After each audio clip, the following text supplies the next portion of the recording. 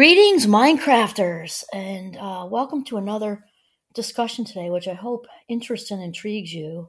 Also, to push further and look for some more on whatever topic that we talk about. So, my name is Kimberly Quinn, and I am really excited today to discuss sort of the concept of emotional professionalism.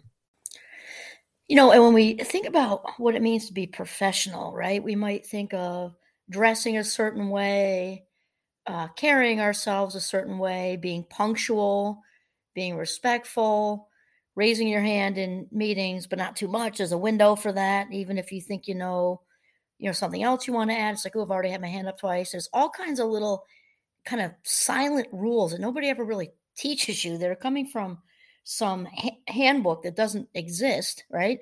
And then in that handbook that doesn't exist, it seems that there's also some kind of clause in there, some kind of, written something that's in the invisible book that says that if we, allow ourselves to be emotional and, vulnerable, let's just say emotionally vulnerable, that which makes us human, that if we do this in the professional setting, work environment, that somehow this is a big, huge no-no, and that it makes us look weak or, it's inappropriate or, just lots of, roadblocks in the way, preventing us from bringing our human selves into the professional workplace. And just to be clear, I'm not talking about, a super inappropriate overshare or, being, sort of out of sorts or angry about something and then sitting there, with arms folded and, answering people with, one word responses, clearly pissed off, but trying to hold it together because you're in a professional situation. And we want you to hold it together in that situation. Though what we're talking about is not the extreme end. We're talking about being human and when stuff is going on. So when somebody walks up to you and they do the typical "How are you?", much of the time people don't even care. It's just kind of like our, the social norms. Just like we wear certain things, we say certain things, and not that they don't care not that they're a horrible person. We often say "How are you?" like we say hello, and then we often respond with the automatic thing of fine, fine. None of it means anything, right? It's just social norms. But maybe instead of that, if you're really not fine, you can say, you know what, actually, I'm kind of struggling today, but thank you for asking. And, another thing that I think we're afraid, when I keep hearing myself say the word fear. And I'm realizing in some of the last episodes, this word fear is coming up because it's such a driving force for our behavior, especially avoidant behavior. We are prevented from behaving in certain ways because of fear. So here we have that yet again. And fear also prevents us in the professional environment from saying, I don't know. I don't know. Okay. And I know as a professor, I say this to my students, and if I don't know something that which definitely happens, sometimes they'll ask me, especially in cognitive psych, because it's just more sciencey or I don't know, but they come up with really good questions, and sometimes they research stuff that's just out of the range. It's related to the topic we're talking about, but it's kind of little pushed out a bit. And sometimes I know, and oftentimes I know, sometimes I don't know. And rather than kind of tap dance around it, I just say I don't know. And what a really good question. Praising them for asking a really good question, challenging not only themselves and their classmates, but challenging me. Great. And my answer is usually, in addition to I don't know, I really want to look that up because that sounds exciting. Or do you have more information on it? Or can you send me the article you read or whatever? Because to me, that's modeling healthy, human, grown-up behavior. No one knows everything. You may as well just say, I don't know. I mean, it's, but except in the workplace, we're afraid to because it makes us look weak or, we're not competent enough to get the, job done or whatever. When in reality, it's just, that's how it is. We don't know it all. Another thing I think we're afraid, hear the word afraid again, fear. We're often afraid to say, I need help. And that can be with a project or something. And same thing. Oh, God forbid we don't know how to do it all, or we need to ask 2 or 3 of our colleagues to help, that means, "Oh, wow, they just gave me a promotion. Maybe they made a mistake. It should have been somebody else." If I ask for help when I just got the promotion, this morning or yesterday, that's gonna send off all kinds of, flags to people. No, and I know from my experiences and experiences that I've witnessed, just being in the room, people are generally really, really good and really wanting to help. And if there's something, a skill set they've got or knowledge base that they've got that you don't, then they're usually quite happy to be useful. People like to be useful. We all have a need to be needed. And that just, to me, that's a win-win. And if you've got if you've got a project team or something, obviously 4 or 5 or 7 people working on that same project, you're all going to have different skill sets. Like I've mentioned quite a few times before, at Champlain, they're certainly aware because I voice it. There are things that excite us, and for me, it's like creativity and genuine engagement with people. I'm also a big sky person. They often come to me for like big creative ideas, and I'm good at all that. Don't come at me with a job that involves details because it's going to take me probably 15 times longer than somebody else. Something that involves all kinds of fine tuning with numbers and things like that. And not that I can't do it. Maybe I can't do it. But even if I can do it, it's going to take me, a gazillion times longer than somebody who has that skill set. So what a great combination to have different people with different skill sets and knowledge bases. And, they're not going to know if you don't just say it. This excites me. Details drain the heck out of me. Can we get a work study student to do it, please? And because what a waste of my life minutes that is, because it's just so freaking challenging, right? Another thing that we often have difficulty saying is, "I'm overwhelmed." Okay, well, another, God forbid, we don't feel in control of our life circumstances. And maybe it's not a super huge. Maybe it's I don't feel in control today. Or maybe I haven't felt in control for all week. Or maybe I haven't felt in control maybe of my work life for a month. Maybe, especially with the great resignation going on, maybe 3 or 4 people, resigned that affected you because now they're not there and you're doing more than you were before for the same money and within the same time frame, supposedly. And it's just too much. It's just plain and simply too much. Why can't we say that? Same thing. Fear of being perceived as weak, incompetent, unable to do whatever, that I won't be put up for a promotion because if I can't handle this, they're certainly not going to give me, promotion and a raise because wouldn't that make sense? And we just, it's just too much. I think it's bothersome really that we are getting messages from so many angles to hold back our emotional self, our very human self from the workplace. Another thing, which is similar to the help one, is, please, can I have some guidance and direction? I feel like I'm almost there, but I'm unclear about this, and that. I mean, really, just ask.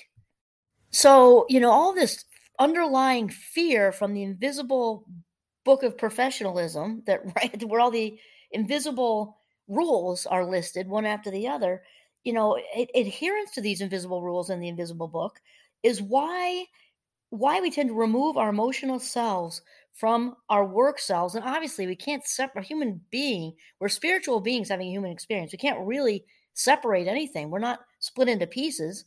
We can't just take ourselves apart like Legos. We're one person, just in different contexts throughout the day. And so, in addition to the shutting off the emotional part of us, which is attached to the vulnerable part of us, right? We are prevented from allowing ourselves to be vulnerable. Let's say we're fogged over at work, and to just say, what, guys, I just have to tell you, even if it's not all the details, if you're more of a private person, totally fine. To say, what, my partner and I are really struggling with our teenager right now, and she's really having a tough time. She's gotten into some behaviors that are really challenging us and risky. And we've tried everything. We've got maybe a supportive family. We've just tried it all. We've gotten her on a list for the counseling center, but she has about 6 weeks to wait. And honestly, it's keeping us up at night. We're good people. We're doing the best we can, and it's not enough. And I don't know what to do. I mean, what parent out there who's had teenagers wouldn't just wrap around that person, but they're not, we're not mind readers. So if you're just fogged over, how do we know what it is? And I think it's just so advantageous. And I didn't even give a lot of details there, right? It's just teenager having a really tough time. You can read between the lines, whatever. But and then there's support. People again are so willing to wrap around. We're willing to wrap around each other. But in my opinion, it helps to know when someone is struggling. And even if you don't share everything, that person can maybe treat you to lunch that day, come by and drop a few truffles on your desk, just offer a listening ear later if you want to call, because maybe it's, too much in the work environment for you. And, when people know, once people are made aware of the humanness, oh my God, there's so much strength is brought to the table when we allow ourselves to be vulnerable, even in the professional environment. And of course, the opposite of being your authentic self, which is what we're doing when we allow our emotional selves and allow ourselves to be vulnerable at work, when we allow this, the opposite of that, when fear wins temporarily, right? Fear leads to fake mode, and we get locked into lying, and then we maybe rationalize, but say we're not really lying because it's at work and I can't say this stuff at work. Lying's lying. If it's not true, it's not true. I mean, it's just how it is. And when we get into that rationalizing part, then we end up feeling worse about ourselves because we're rationalizing how we don't feel good about ourselves underneath because we know we're not being authentic, even if we're not conscious of it in that minute. So you're hooked into lying, hooked into smoothing things over with distraction, which is also still a form of deception, and then just shifting full throttle into fake mode, having that perma smile on your face, switching the distraction stuff into, oh, how about those Yankees, even though I'm a big fan, just to be avoidant. And when we do that, when we're in fake mode, remember, that's the ego. All that falsity is the ego self, driven by fear, because the fear and guilt and all that are just high octane fuel for the ego, which is a polar opposite, the evil twin of our highest vibe selves. And we can't last that long in that mode, at least in not be happy. Just we can't. And here's the skinny on the street. Your emotions are going to leak out anyway. We can't hold that stuff in for very long. And it's especially true. They can all leak out of your pores, right? But anger has a way of leaking out just every kind of way from every pore, every orifice. And because and it has a job. I've been mistreated, violated, somebody stepped in my turf. We're not saying I'm not saying that the anger is not legit. Somebody might have pulled a fast one at work and said whatever to whoever to slide in for that promotion. Who knows? It could be all totally legitimate why you're angry. But if you don't voice it, I'm not saying necessarily, or not necessarily who to voice it to, but to share confidentially maybe how you're feeling about said sneaky person who did whatever. If you don't do that, it's going to leak out at the water cooler. It's going to leak out someplace. We call that passive aggressive. That's when you just do things that are, subtly expressing how you feel. And again, it doesn't have to be anger. It can be other things. I think it's just more evident when the person is feeling anger because it will come out. Anger doesn't contain very well.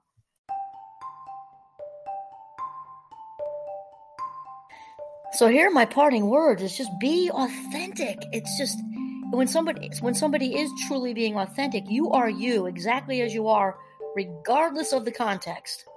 Regardless of the context, you are being you. And the other thing is just like anything else can be contagious, right? Positivity is contagious.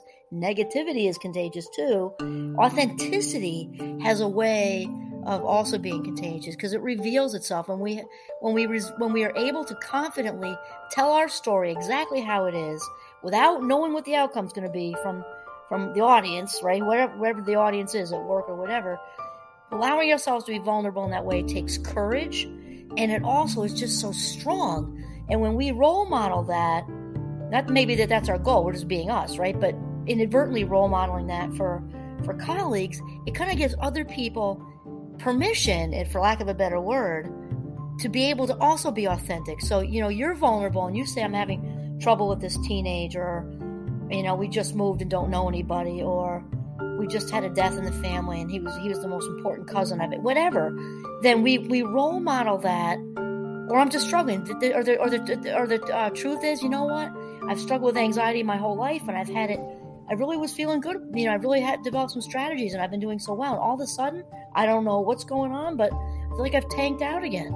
And then you get that's so common. You probably get 4 other people say, "Oh my God, I know what you mean. Me too." When we do this, in my opinion, it makes for a more real, authentic workplace environment, which is inviting, loving, kind, accepting. And when all this is the case for employees, here's the news on the street. They're going to be way more productive because they're happy. They're happy and they feel emotionally safe. All right, so that's it. Bring your emotional selves to work with you. Be emotionally professional. This is Kimberly Quinn signing off from Northern Vermont. Have a mindful and authentic day.